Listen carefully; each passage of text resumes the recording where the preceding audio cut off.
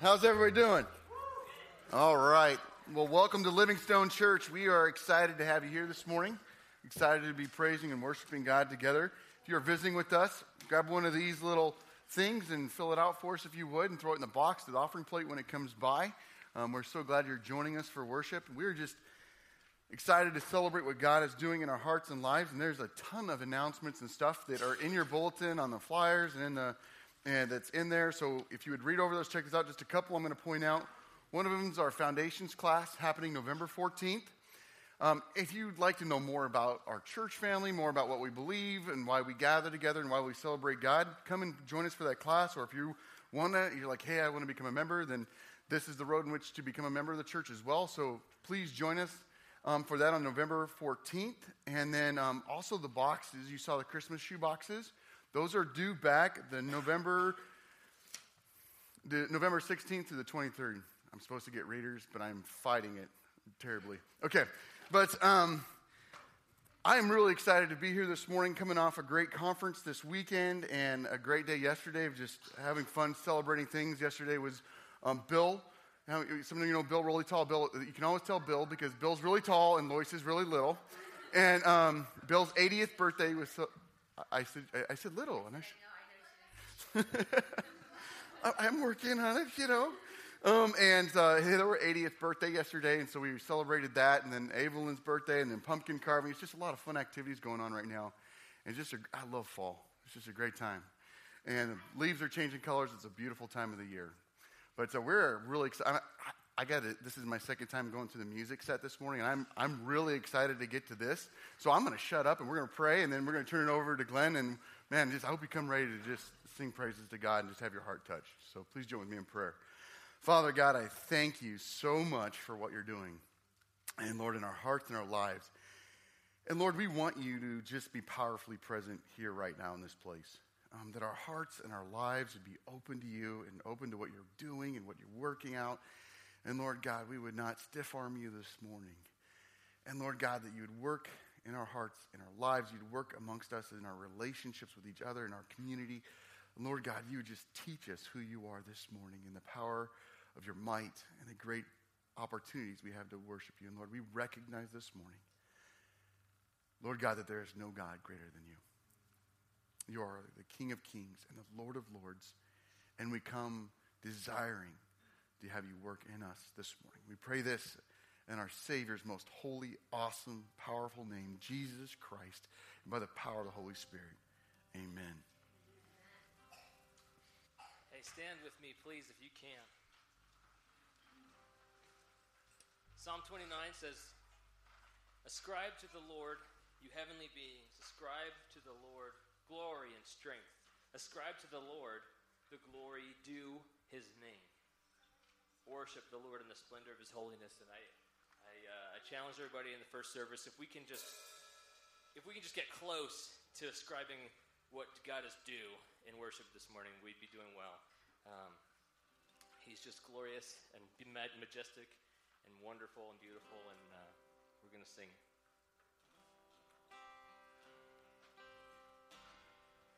You are fairer still today. You are fairer still today. Precious Jesus, Lord, you are adored as we worship. You are fairer still today. You are fairer still today.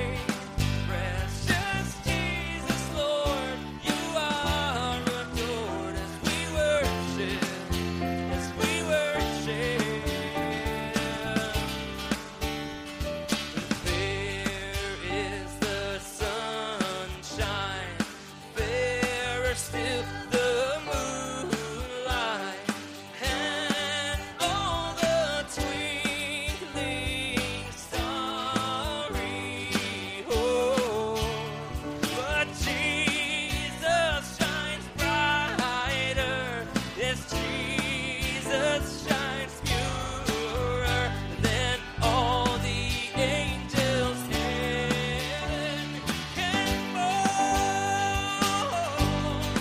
You are fairer still today. You are fairer still today. Precious Jesus, Lord, you are adored as we worship. We worship. You are fairer still today. You are fairer still today. Precious Jesus, Lord, you are adored as we worship. As we worship. Oh, beautiful Savior, Lord of all nations, Son of God, and man of man, of glory and honor, praise, adoration, now and forevermore. Be thine, oh God, thine is the glory and the honor.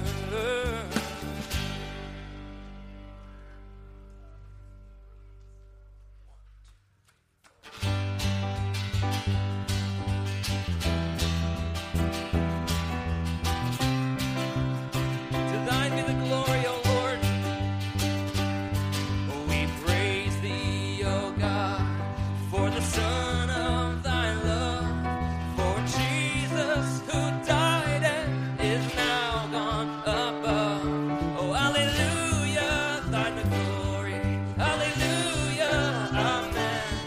Hallelujah, thine the glory. Revive us again.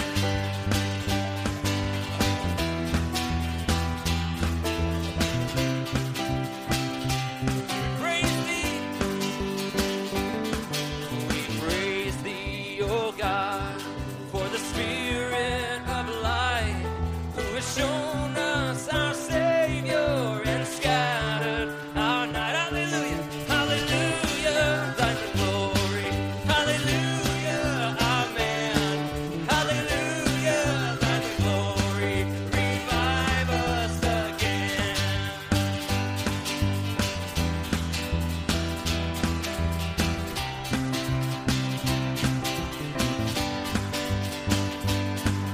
All glory and praise to the Lamb that was slain, who has borne all our sins and has cleansed every stain. Oh, hallelujah, thine the glory. Yes, hallelujah, amen. Hallelujah, thine the glory. Revive us again. The Lamb of God who takes away the sins of the world. Sing all glory and praise to him. All glory and praise to the Lamb that was slain, who has borne all our sins and hath cleansed every. Sing, revive us again. Revive us again.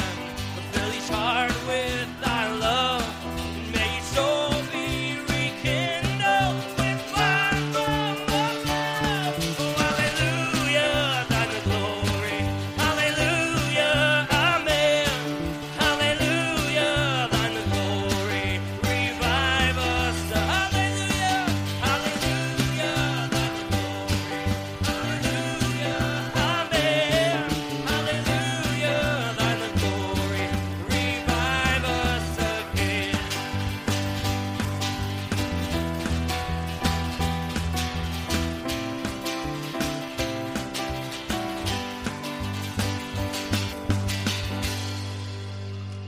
We praise you, Lord, this morning. You're worthy of our joy and affection and praise and adoration this morning. We are grateful for what you've done for us. And every day, your grace is new. It is wonderful and amazing. And we continue in worship now. God, we just offer you our prayers. We know we can come to you. You're the glorious one. You are God. We are not. Let's just pray together as Robert leads us. Heavenly Father, Lord, we're so in awe of the way you work, Lord, and what you offer us, Lord, and your love and grace and mercy. The beautiful place that we live, Lord, we can just see your glory all around us. Lord, and we are just humbled by the fact that you would pursue us, you would love us, and that you're patient with us in all circumstances.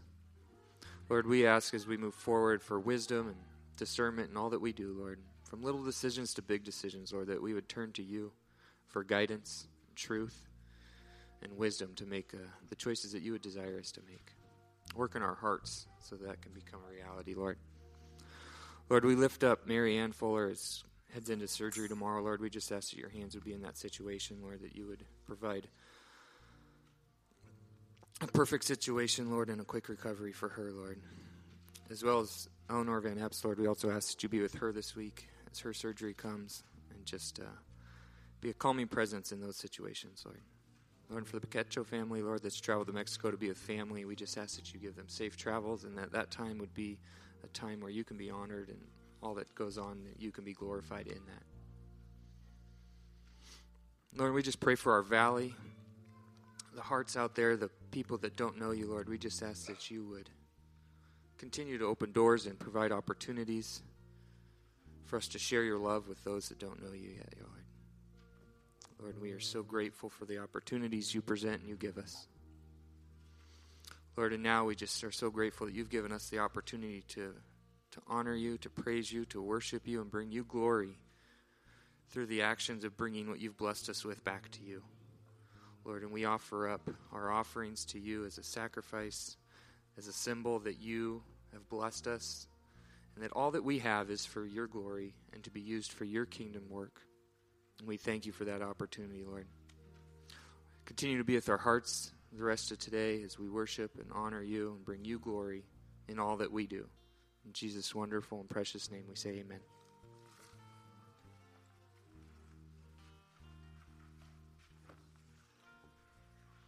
Ushers can come to the front. You guys can have a seat.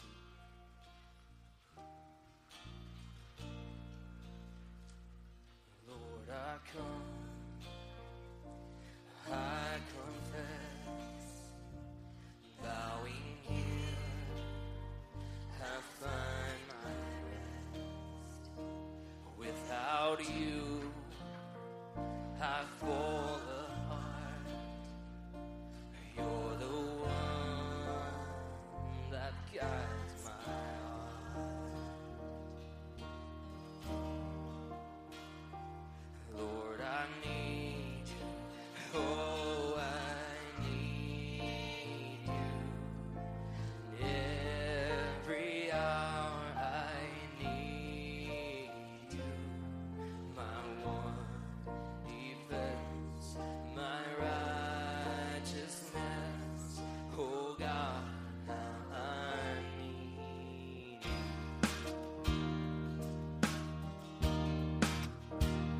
Sin runs deep, your grace is more. Where grace is found, it's where you are.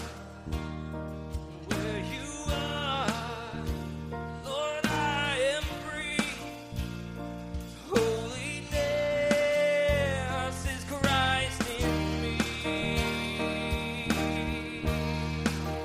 Oh, Lord, I need you.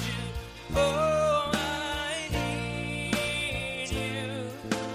Every hour I need you. My one defense, my righteousness.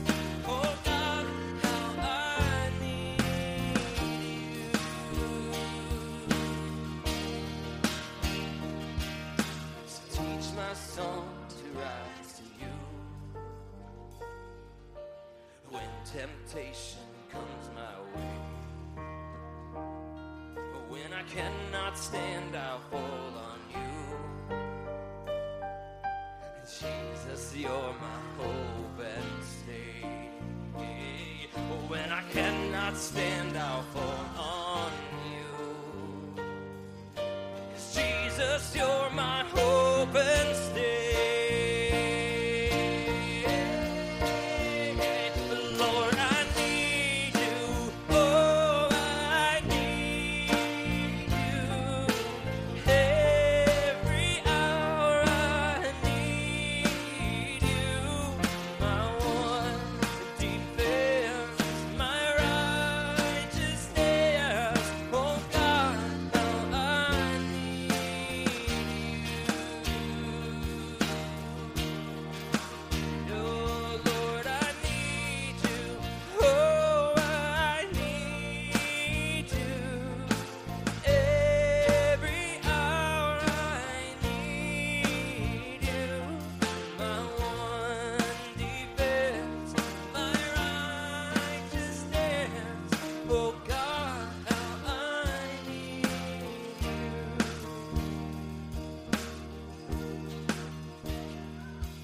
My one defense, my righteousness. Oh God, how I need you.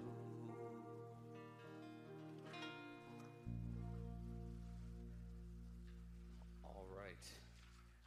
We have a special place if you are from 3 years old to 5th grade. You get to keep worshiping Jesus. Coming up front, follow Miss Kelsey. Come on up, go. You're going out the door. Thank you, Miss Kelsey. And Ray.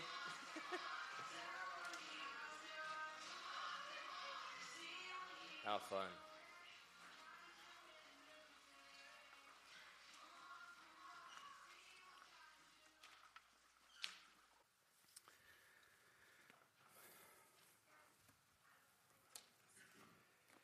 Take with your Bibles, just open them up to Matthew 16 this morning. Ethan's got a shirt in regards to Memorial Day that we found that we really liked, and I think it applies to the situation. Oftentimes when we see a video like that, we can begin to pity, begin to mourn, maybe individuals who are serving God in such a capacity. But, you know, it's not that we should mourn or pity them. We should pray for them. We should support them. And we should thank God that such men and such women exist who are willing to go to the hazard for their faith and serve God in places that no one else wants to go and serve, and take a message of Jesus Christ to their neighbors, to their friends, co-workers, knowing full well what it may cost them. We need to rejoice in what they're doing, and we need to rejoice in God has placed them. So I think we should do that right now as we're preparing to hear from the Lord this morning from His Word. Father God, I thank you for Pastor Suda. I thank you for the many that are right now covertly ministering in Saudi Arabia, Iran, Iraq, Syria, Jordan, Egypt, throughout the Middle East, also in places in China where it is still very hostile to proclaim the gospel of Jesus Christ.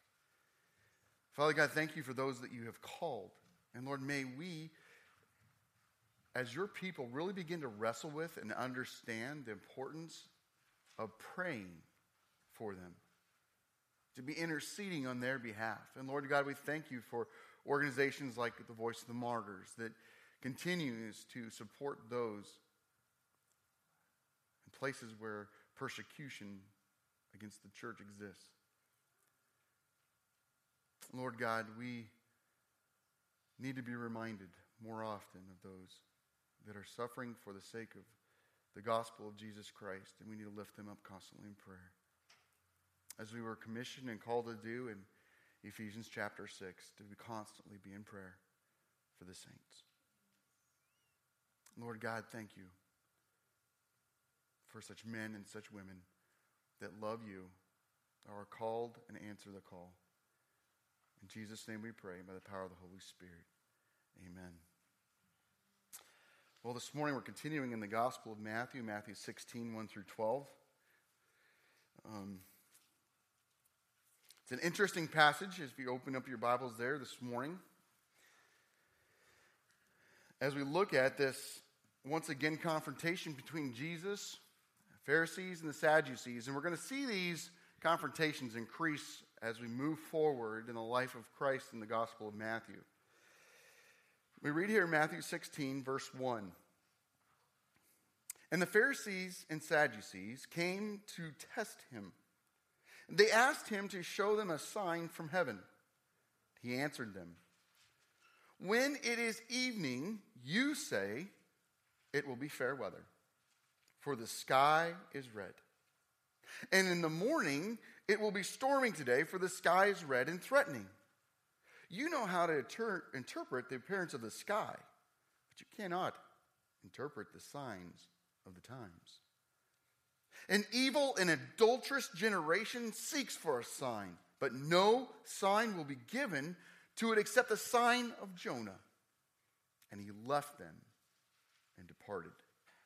When the disciples reached the other side, they had forgotten to bring bread. And Jesus said to them, watch and beware of the leaven of the Pharisees and Sadducees. And they began discussing it amongst themselves, saying, we brought no bread. But Jesus, aware of this, said, oh, you of little faith, why are you discussing amongst yourselves the fact that you have no bread? Do you not perceive? Do you not remember the 5 loaves for the 5,000 and how many baskets were gathered? Or the 7 loaves for the 4,000 and how many baskets were gathered? How is it that you fail to understand that I do not speak about bread? Beware of the leaven of the Pharisees and Sadducees. Then they understood that he did not tell them to beware of the leaven of bread, but of the teaching of the Pharisees and Sadducees. Father God, we thank you so much for the power of your word. Lord, we just pray that as we study this passage together right now, Lord, that you would impact our hearts and our lives. You would strengthen us and you would equip us to live the life you have called us. In Jesus' name we pray by the power of the Holy Spirit. Amen. How many of y'all have ever tried to carry on a conversation in a loud, crowded room? Anybody? Yeah? See, I've done this a few times, and I've talked with people, and I think I'm getting what they're saying. And I'm nodding my head north and south as they're talking, and I think I'm getting pieces. And it's hard to hear. You're not getting the full conversation, but you think you're getting the overall gist of the conversation. That is until you get back in the car with your wife, and your wife shares with you, oh my goodness, can you believe all that person's going through? And you're like, I thought they were talking about this. No, they were going through all this stuff, and there's this mistaken understanding of what actually they were talking about. And this morning, we've got this idea, this mistaken understanding of what the disciples thought Jesus was talking about and what he was actually talking about. Though not in a crowded room, they got fixated on something else that deterred them from being able to understand what Jesus Christ was teaching them. But in order to get to that passage, we first go through this first section in verses 1 through 4, dealing with this test that the Pharisees and the Sadducees came to address Jesus with. It says here in verse 1, and the Pharisees and Sadducees came. Now, once again, unlikely people joined together to confront Jesus. And I was really wrestling with this, talked to Glenn about this morning, like, what do we have in today's society that would help us understand this Pharisee and Sadducee relationship with the Jewish people? Because in today's modern day Protestant independent church that's not part of a larger organization, it's kind of hard for us to kind of wrap our mind around this. For those that grew up in kind of a Catholic upbringing or maybe a higher church upbringing where they had bishops and priests involved, they may get this a little bit better than most of us do. But at the Catholic Church, when you're in the Catholic Church, there's no real questioning the Catholic Church. You don't question the priests. They're the absolute authority, and your job is to follow what they're saying. And in the Protestant church nowadays, we really don't have that position or that role. But back in the Jewish times, they had people that were that way. You see, the Pharisees, the scribes, these guys are the masters, the leaders of the law. They interpret the law. And the Sadducees were 3 different authorities that were part of what is called the Sanhedrin. Well, the Sanhedrin was the ruling, governing body over the Jewish faith. If you needed something interpreted, if you needed somebody to understand something, you would go to the Sanhedrin. They had authority. You did not question the Sanhedrin. You can get in big trouble if you go and question the Sanhedrin.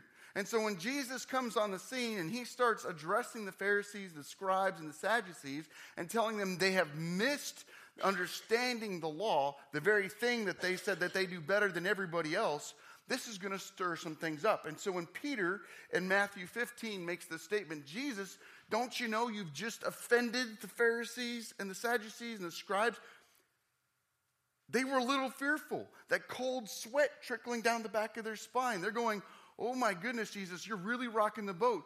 And so for us to begin to understand what is going on in the disciples' minds, what is going on in Jesus' mind, we have to begin to really understand the authority, the power that the Pharisees and the Sadducees had.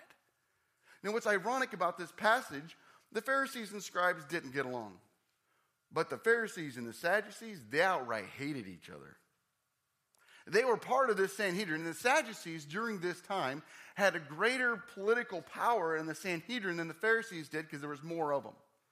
And so they had more authority, more power. And so the Sadducees would sit there and scream and yell at the Pharisees, and the Pharisees would turn around and scream and yell at the Sadducees. And so when the Jewish reader reads this text and he hears the Pharisees and the Sadducees came, wait a minute, they're in the same sentence together, and they're not yelling at each other. Something's off. Well, they have a common enemy. And the common enemy is Jesus Christ. And some of you may think, well, they got mad at him because he was doing all these miraculous works, and people started following him. You know what? I don't think the miraculous works of Jesus Christ bothered them that much. People were getting healed. Cool. Nice stuff. It's almost as if they might come up to him and say, well, what's your political bent? You know, are you a Sadducee? You a Pharisee? You a scribe? You know? And maybe they thought that maybe they could win him over. And it really wasn't, I mean, his teaching ruffled feathers. Don't miss it. It ruffled feathers, and they didn't like it a whole lot, being told that they weren't the experts in the law that they thought they were. No, what really hacked them off was his proclamation to be the Son of God.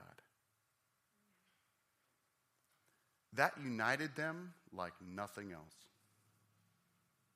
Jesus' statement that I'm the Messiah, I'm the one that's promised, I'm the one that's to come. If you've seen me, you've seen the Father. These things that Jesus stated. So if somebody comes to you and says, nowhere in Scripture does Jesus ever claim to be deity or claim to be God, you just open up the Word and come talk with me, and we'll have a little chat, and you can take him back and set him straight. He does several times. But Jesus Christ, because his proclamation to be the very Son of God unites the Pharisees and unites the Sadducees to come and to address Jesus Christ. Now, one of the things here that we see is they came to test him. And that kind of perked my attention a little bit as I was studying this text this week. Test him. What was it they were going after? And I said, you know what, I wonder how Matthew views this word test. Because sometimes, and an author in the Bible can use certain words for positive and for negative things. So I was like, I wonder how they uses this word test. Is this a positive or negative thing? So I began to search Matthew and began to see how many times this word is used and who it's used for. Well, it's used for the Pharisees, it's used for the Sadducees, and it's used for the scribes for when they approach Jesus to test him. And it's used for Satan. When Satan comes to test Jesus before going out 40 days in the wilderness. 40 days in the wilderness. This is not a positive term. When it says that the Pharisees and Sadducees, unlikely people to join together for a common anything, they come to test him. This is an evil, and this is a setup. And they asked him to show them a sign from heaven. Now, what do the Pharisees and the Sadducees want more than anything else? They want the physical kingdom present on the earth now. They want the Caesar dead. They want Pontius Pilate thrown out. They want the Herods gone. They want a true king established in the kingdom to reign over all the earth. They want this kingdom here now. And so when they say they want a sign from Jesus Christ, they want Jesus to show that he is the political figure that is going to reign over the earth, and they want him to wipe out the ruling authorities. But the problem is, what they're thinking is that there can be no eternal kingdom until the heart has been changed. Back in Matthew 15, we see Jesus making this statement that the heart's messed up, the heart's defiled. And until the heart gets made right, that only God can do, there can be no kingdom, because guess what? It'll just turn back into a mess of sin and muck again. And God's going to have to dial up another army and wipe out that kingdom, because they won't pursue God until their hearts have been changed. The heart's got to get changed. And so Jesus has had enough. And what's interesting about this passage, if it sounds vaguely familiar, it is, because back in Matthew chapter 12, some of the scribes and Pharisees answered him, saying, "Teacher, we wish to see a sign from you." But he answered, "An evil and adulterous generation seeks a sign." This is round two. Round two. First, it's the Pharisees and the scribes that come to talk to Jesus to ask for a sign. This is round two, after Jesus has fed the 5,000, as Jesus has fed the 4,000, as Jesus has shown his power and his might and his abilities, as the Canaanite woman has expressed her faith, and the Pharisees and the Sadducees still show and demonstrate that they're missing the point. This is round two. Do you think Jesus is getting a little bit tired of the same thing coming from the same people? Maybe a little bit. And so Jesus responds, "When it's evening, you say, it will be fair weather, for the sky is red. But in the morning, you'll say it will be stormy today, for the sky is red and threatening." You know how to interpret the appearance of the sky, but you cannot interpret the signs of the times. Jesus is saying, you guys are great weathermen. You can look in the heavens and you can see and you can understand that, hey, it's going to be a nice weather tonight because of the way the sky is, or it's going to be bad weather today because of the way the sky is in the morning. There's actually a quote here, and I had it in my notes, and I forgot my notes, and then Katrina and Mike said, "Oh, we know that quote," and let's see if I can find it. There are too many pockets here going on. Oh, that's not it. There we go. That's it. Here we go. That's my allowance. Here we go. Red sky at night, sailor's delight. Red sky in the morning, sailor take warning. Well, it sounds very much like the passage we're dealing with. It was this common knowledge of, hey, if the sky looks like this, it's going to be a good day. If the sky looks like this, it's going to be a bad day. Jesus is telling them, you knuckleheads can look to the sky and you can see how the weather's panning out, and you could say, oh, it's going to be a good or bad weather day. But you can't even look around you and discern the times that are happening right in front of you. And you're supposed to be the experts of the law. You're supposed to be the guys that get it. Look with me at Isaiah 35. Isaiah 35, it gives an indication. So Isaiah's Old Testament. So you go to the left from Matthew and keep going. He's a pretty major prophet going on. Isaiah, Jeremiah, and Isaiah 35. We read of the ransom shall return, the coming of the kingdom, the joining together of Israel. And there's some indicators they're to be looking for when the end times start to be fulfilled and the kingdom's starting to be established. There's some things that they're supposed to be aware of that are taking place. Now, you got to understand, Pharisees, scribes, and Sadducees were supposed to be experts in studying prophetic literature and experts in understanding this book of prophecy in Isaiah. So as a prophet, God would appoint a man to go and tell the people of Israel, repent. You guys are sinning, you're destroying things, you're messing things up, and repent and turn to God. But it wasn't always just a message of conviction of repentance, but it was also a message of hope and that God will restore things. God's going to build his kingdom someday, and it's also a message, a prophetic message, a message of foretelling things that God is going to do. And so he says that these are some things that they're supposed to have their eyes looking forward to. In verse 5, then the eyes of the blind will be opened, the ears of the deaf unstopped. Then the lame shall leap like a deer, and the tongue of the mute sing for joy. Oh my goodness, what has Jesus been doing? Jesus has been opening the ears. And so that people can hear. Jesus has been helping people walk and, leap, jump up, pick up their mat and following him. All of these things Jesus has been doing. He's helping the blind to see, the mute to speak. Jesus has done all of these things. The Pharisees and the Sadducees and the scribes should go, oh my goodness, Jesus has done all of these things. This is exciting. And instead of getting excited about what is to come and the kingdom is upon them, they instead failed to worship and failed to miss the greatest sign of all, the presence of the King. He's in their midst. And so Jesus says to them, an evil and adulterous generation seeks for a sign. Now, what's he mean here? Evil we get. People who run away from God, who do sin, and we get evil. But what does it mean adulterous? Is this what all these folks are cheating on their wives? No, they're cheating on somebody absolutely worse. They're cheating on God. They're very people that were called to be the people of God. Instead of having God reigning upon their hearts and lives, they've replaced God on the throne of their heart with something else. And they pursue their own power, their own might, their own understanding. And they've forsaken God. Jesus is calling them out. And he says, no sign is going to be given but the sign of Jonah. Now, we've dealt with that again back in Matthew 12, but a quick refresher. What was the sign of Jonah? Well, the story of Jonah, Jonah's one of those prophets in the Old Testament. And Jonah was called by God to go and tell the Ninevites that they're a bunch of sinners. Have you all seen VeggieTales? Yeah, Jonah?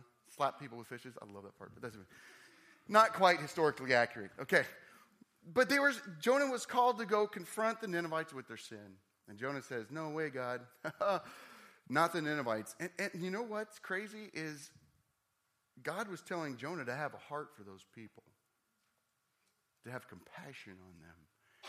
And Jonah goes, no way. If I take this message, they might repent. And I don't want those Ninevites to repent. So he runs away from God. Well, God does what God does best. I'll tell you what, you may think you're on a trek away from God and you're able to outrun God. God, you will not outrun God. God has a way of grabbing hold of us by about the nape of the neck and bringing us back. He does it to Jonah by causing Jonah to have a great storm upon the sea as he's running away. And as he's running away, God causes a great storm to come on the sea. They find out the storm is because of Jonah, and they toss him overboard.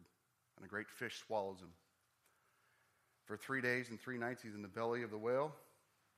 Until on the end of that time, God causes the whale to throw him up on the shore. The sign of Jonah. But the story of Jonah doesn't end there. The story of Jonah proceeds to go on because of his wonderful smell, because of his skin appearance, because of being in the belly of the whale. The Ninevites know something miraculous has happened to him, and the power of God is upon him. And when he goes and calls them to repent, they repent. Well, the great sign of Jonah that it was to come is Jesus Christ would die. And he would be buried in the grave for 3 days. And oftentimes when we talk about the death and burial, we talk about that 3-day period, we stop short. You see, the 3 days ends with the resurrection of Jesus Christ. The great sign. And because of the resurrection, people are to repent, turn from their sin, and profess God as their King. Now, the uncanniness and the timeliness of this passage in light of what we learned on Friday and Saturday night is just uncanny. We had the privilege and the pleasure of having Craig Hazen here Friday and Saturday night. And he, in the most wonderful ways, taught us that we can be confident in our faith. After that time, I was asking Ethan, I was like, so what'd you think of the conference? He goes, Dad, I didn't realize that I could be so confident in what I believe and I don't have to shrink back in fear. The biggest point that Craig Hazen pointed out to us is the pivotal piece of Christianity, the resurrection of Jesus Christ, can be trusted in and believed in with the most confidence of faith. Turn with me to 1 Corinthians. So going right from Matthew, 1 Corinthians, the letter written by Paul to the church in Corinth. And Paul does something amazing here. If you're going to create a false religion, you're going to turn to 1 Corinthians 15. If you're going to create a false religion, the one thing you don't want to do if you're going to create a false religion or something that isn't true is dangle them something in front of somebody that somebody can disprove or attempt to disprove. You want to kind of give a little loosey-goosey information, here, there, something there, but that's not testable, okay? You know, it's just feel-good stuff. If you're going to create a false religion, don't make big promises that somebody can hold you to, or big things that have taken place in the past that nobody can test. You just make people feel good, and and do stuff like this. But Paul does something that is absolutely mind-blowing in 1 Corinthians 15. He says in verse 12, "Now if Christ is proclaimed as raised from the dead, how can some of you say that there is no resurrection of the dead? But if there's no resurrection of the dead, then not even Christ has been raised.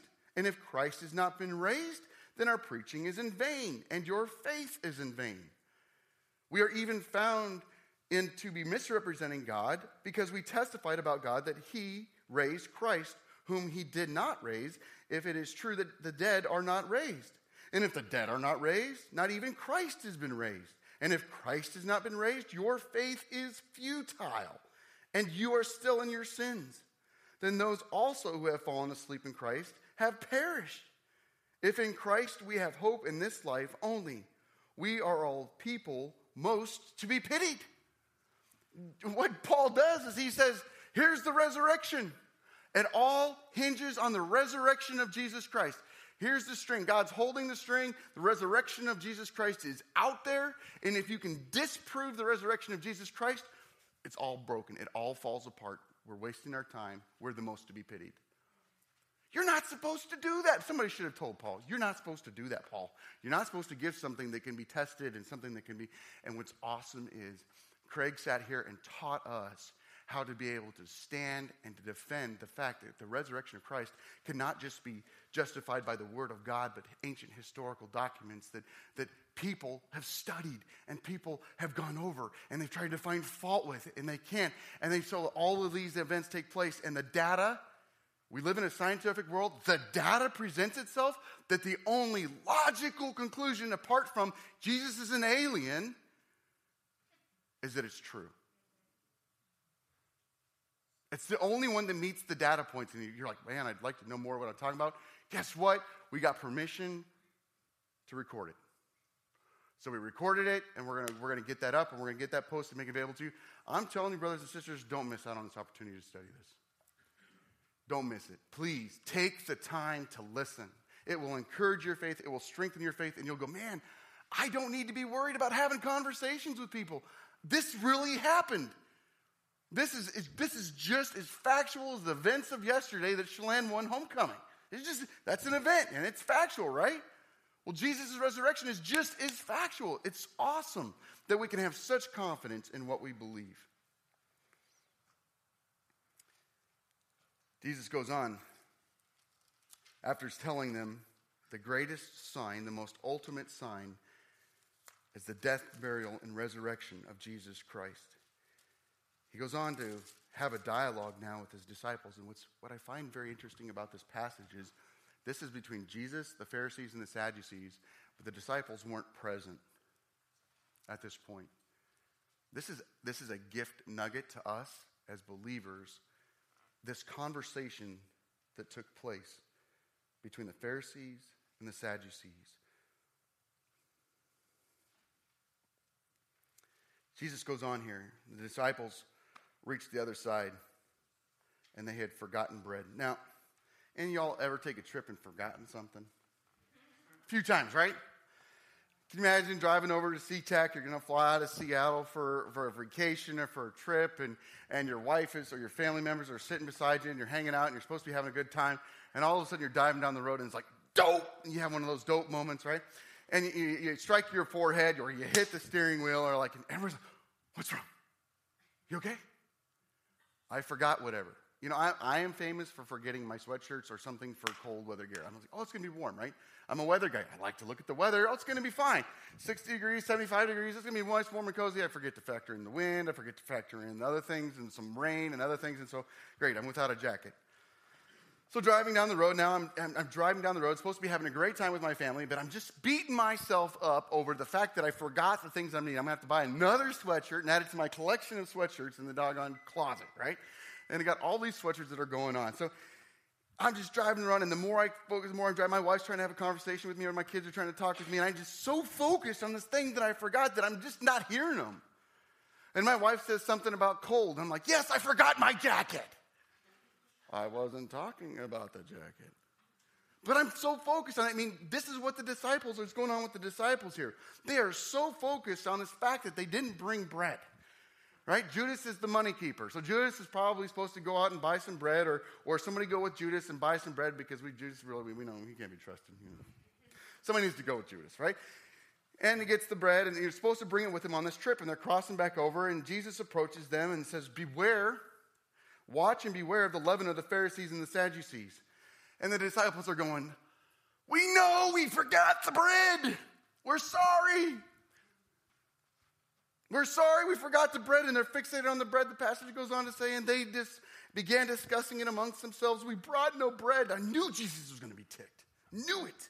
Judas, this is your fault. Matthew, this is your fault. Peter, aren't you supposed to be the one to go with him this time to get the bread?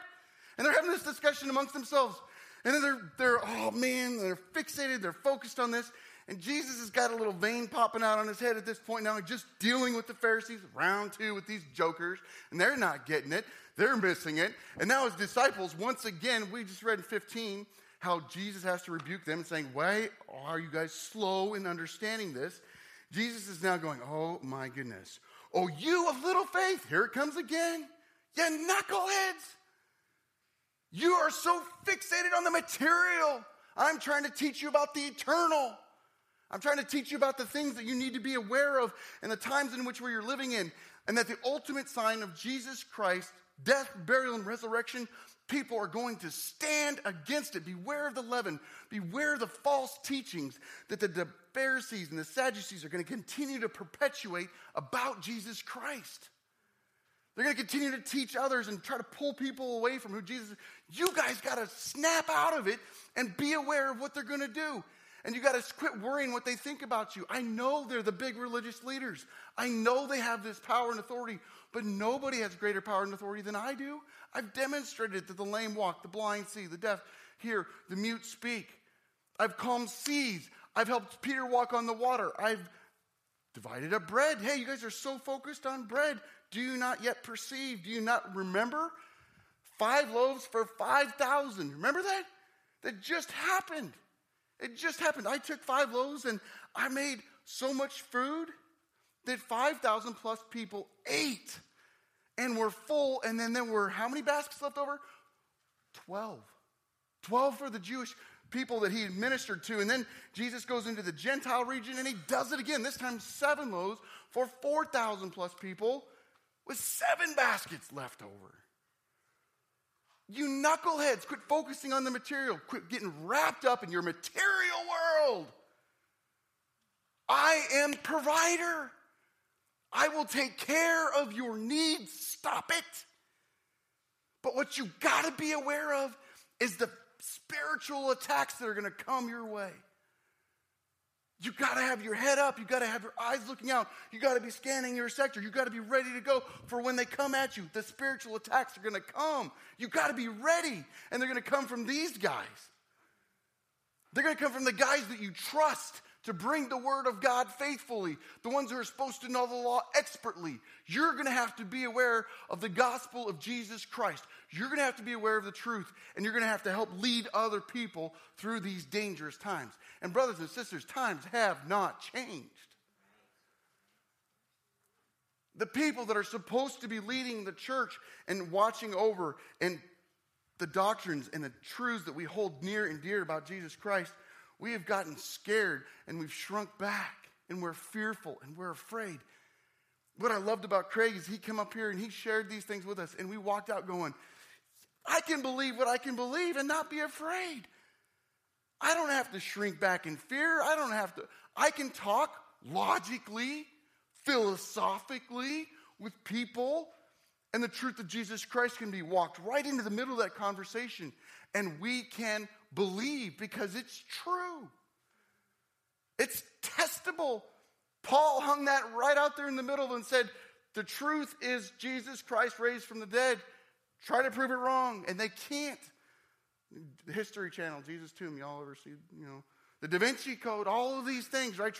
But they've come and they've gone. And what remains? The truth of the gospel of Jesus Christ. It remains. Jesus goes on, he says, how is it that you fail to understand that I don't speak about bread? Well, the answer is because you're fixated on the material when I'm trying to teach you about the eternal. Beware of the leaven and the Pharisees. Then they understood. He did not tell them to beware about the leaven of the bread, the thing that causes the bread to rise, but of the teaching of the Pharisees and the Sadducees.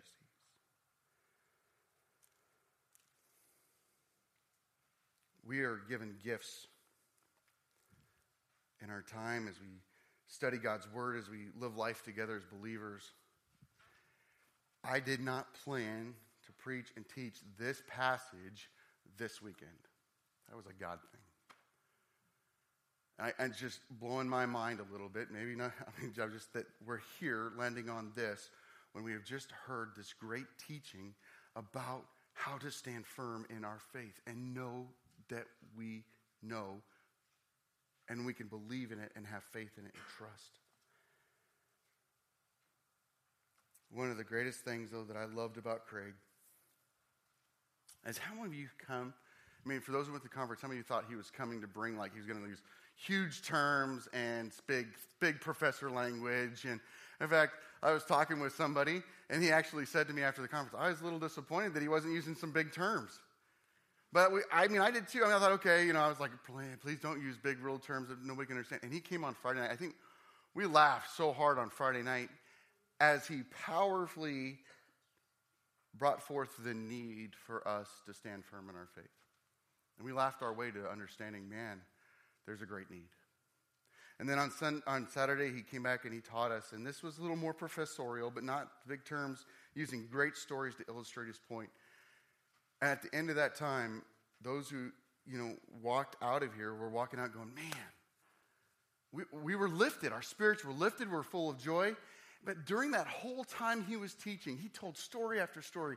He's been on campuses and universities in California. He's been on universities in Olympia. He's been on universities throughout this nation, bringing the message of the gospel of Jesus Christ. Christ has risen from the grave. And he's unapologetic about it, but he's not angry about it. And that's what blew my mind. I'm like, you've been, I'm sure, yelled at, cussed at, whatever. People had probably reacted very violently to your message. But this guy smiled from ear to ear. He was so full of joy, so full of peace and laughter. You're like, you're not jaded, you're not angry, you're not bitter, you're not resentful. That is so cool. And I think because back in Matthew, these last couple of chapters, when Jesus was doing those miracles of feeding the 5,000, the 4,000, the passage tells us, his heart, he had compassion on the people. His heart literally broke for them. And I saw that in Craig. His heart was breaking for the people who are lost, the people who are believing false doctrines, false teachings. And he could come and share this with us, not with anger, bitterness, or resentment against them, but because he loves them. He can take this message and share it with them and not be upset and angry. And that was the most powerful takeaway, is that we don't need to get bent out of shape when people don't believe the gospel of Jesus Christ. Jesus says it's going to happen. People are going to reject the truth. He didn't even get angry when he was talking about Christians who'd forsaken the truth, who'd stopped believing, who'd started going into it. He didn't get angry even then. Because the need for them is to hear the truth and to believe and to repent and to confess that Jesus is the Christ, the Son of God. He did die. He did raise from the grave. And he is the only one able to wipe away our sin. Brothers and sisters, we know that we need to be on the lookout for those that oppose Jesus as the promised one. the Son of God, but we don't need to hate them. We need to love them. And we need to speak and talk to them and present Jesus Christ as trustworthy, as testable, and show the world in which we live that, you know what, we're not afraid to talk about our faith.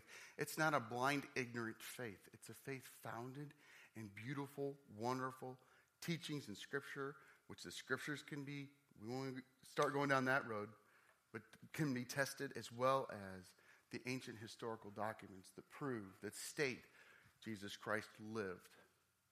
Jesus Christ was crucified. The documentation is present. That Jesus Christ was buried in a tomb that was hewn out of rock, that was paid for by Joseph of Arimathea. It's crazy the historical documentation that we have. And then he's not in there anymore. And when we look at that, when he is not there anymore, what's our logical conclusion? Amen. He's not an alien in a spaceship. He's alive. He rose from the grave. And if that logical conclusion hits home, people have the opportunity to begin to understand that this is trustworthy. And this is exciting. Not that we can argue people into the kingdom of heaven. It's got to be a Holy Spirit-led activity. But we're called to be able to give an account of our faith.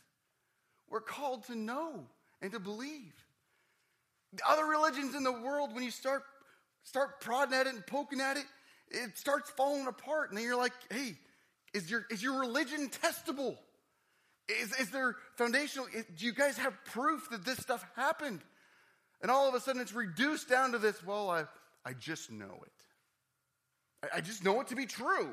And I've got this burning in my bosom. I've got this thing that, my emotion that takes place. For a Christian, our faith goes so much beyond the emotional level. It goes upon, God gets a hold of our hearts and our heads. And we can study and we can grow in our faith and know God is who he says without a doubt. We don't need to be angry. We don't need to be upset. We can be encouraged as we walk in obedience to our Father because of our Savior, Jesus Christ. The most incredible ultimate sign that has ever existed in all of history. The sign that Pharisees and Sadducees tripped over. The sign that people in our culture, in our world, continue to trip over. But we don't need to be offended by that. We need to be ready to bear witness and to lovingly demonstrate the validity, the testability of our faith. Please join with me in prayer. Father God, I thank you so much. You have loved us so much that you've provided a faith that isn't just something we know in our hearts, but something that we know in our heads and we can believe confidently in, and we can share that with other people. We need not shrink back in fear. And Lord, I pray that as some of us have in this room encountered conflict and encountered those who are strongly opposed to the faith, that our hearts would not become angry towards them. We would not hate them or despise them, but rather our hearts would break for them, and that we would continue to pray for them, and when given the opportunity, speak of the validity of our Savior, Jesus Christ. Thank you so much for Craig and the gift that you have given him to be able to speak. And Lord, as he's traveling right now to go speak again tonight, Lord, I pray that you would give him safe travel and you would strengthen his body and his heart and his mind. Lord, thank you for his willingness to come to Little Chelan, Washington, and to teach us here, and his willingness to let us record him and so that this can be continually taught. Lord, we love you, and we want to live our lives not for the material, not to be distracted by this world, but for the eternal. To live in light of the ultimate sign that has ever been given, the death, burial, and resurrection of our Lord Jesus Christ. You are our King. We pray this in the almighty name of our Savior, Jesus Christ, by the power of the Holy Spirit. Amen.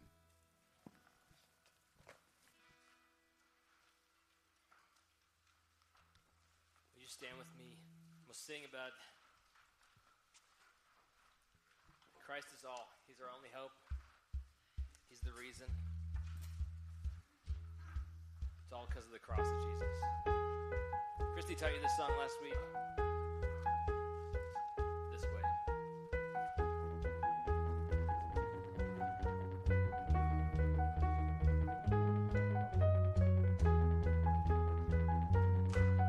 What can wash away my sin? Let's sing together.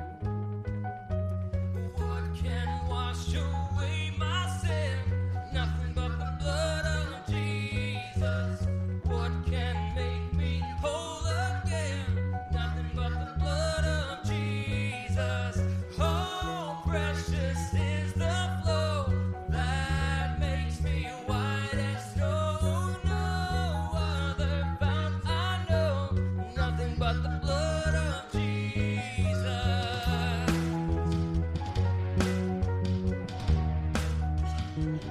For my part in this I see nothing but the blood of Jesus.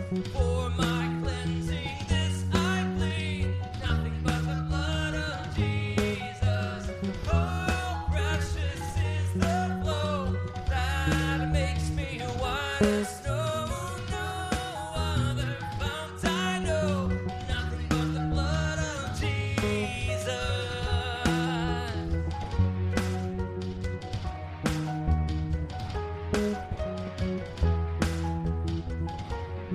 Jesus is all our hope and our peace.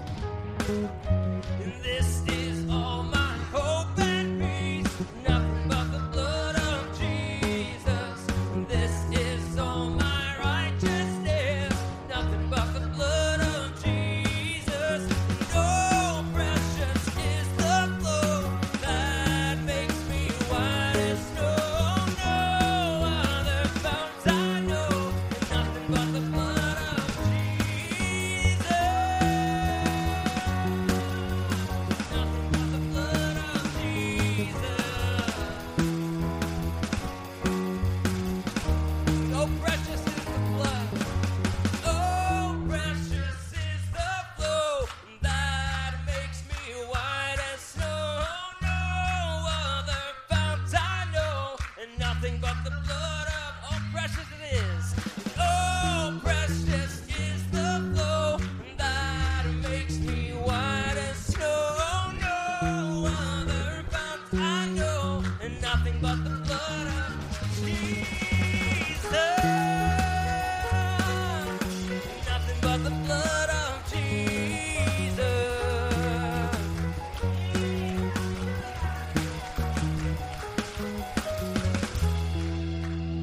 Only your blood, Jesus. You are our hope. Amen. So we sing, hallelujah, it's what a Savior. I owe everything to Him. I do. Hallelujah, what a Savior. Hallelujah to my King.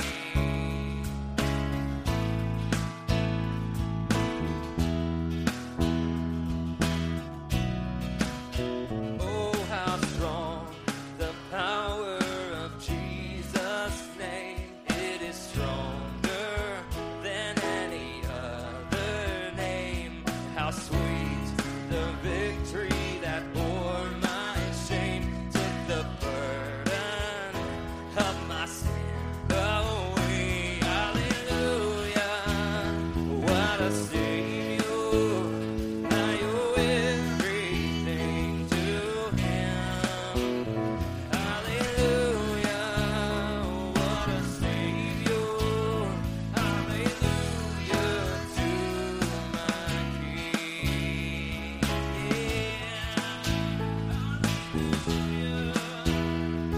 How great, oh how great the kindness our God has shown. We were strangers, but now we're called His own. His grace has welcomed the sinner home. Tender mercies lead us to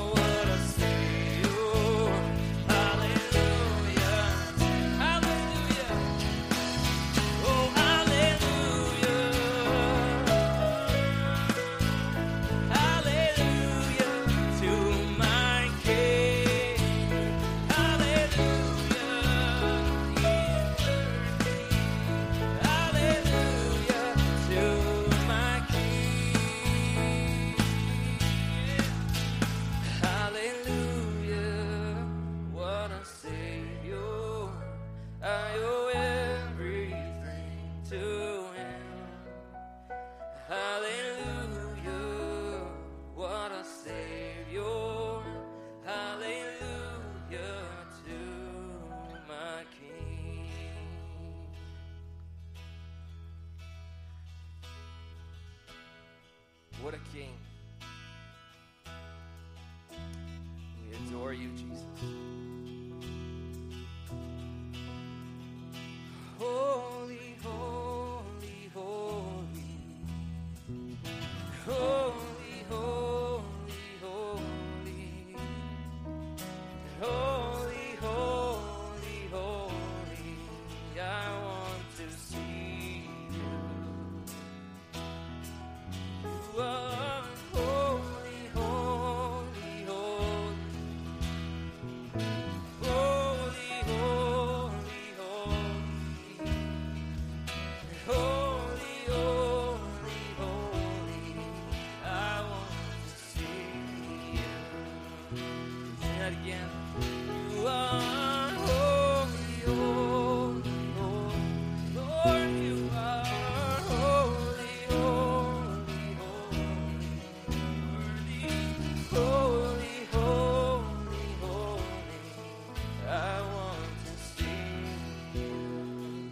Just lift our voices, finish together. Holy, holy, holy. And holy, holy, holy. Holy, holy, holy. I want to see you. Only you, our God, is holy. Only you are worthy of our adoration and praise and affection. We are here for you this morning. Thank you for your living word. Thank you for your truthfulness and your trustworthiness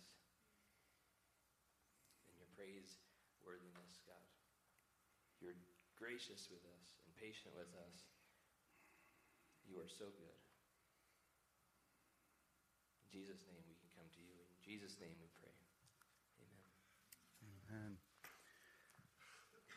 Well, I don't think you can call me a liar about the music this morning, right, Dominique? It was awesome, huh? Also, in your bulletins, there's a little correction. We're not redoing the conference again next week, so that conference on Friday at 7, I'm going to line through that. But Hebrews 13, verse 20, now may the God of peace, who was brought again from the dead, our Lord Jesus, the great shepherd of the sheep, by the blood of the eternal covenant, equip you with everything good, that you may do his will, working in us that which is pleasing in his sight, through Jesus Christ, to whom be glory forever and ever. Amen. Have an amazing week and be encouraged, church.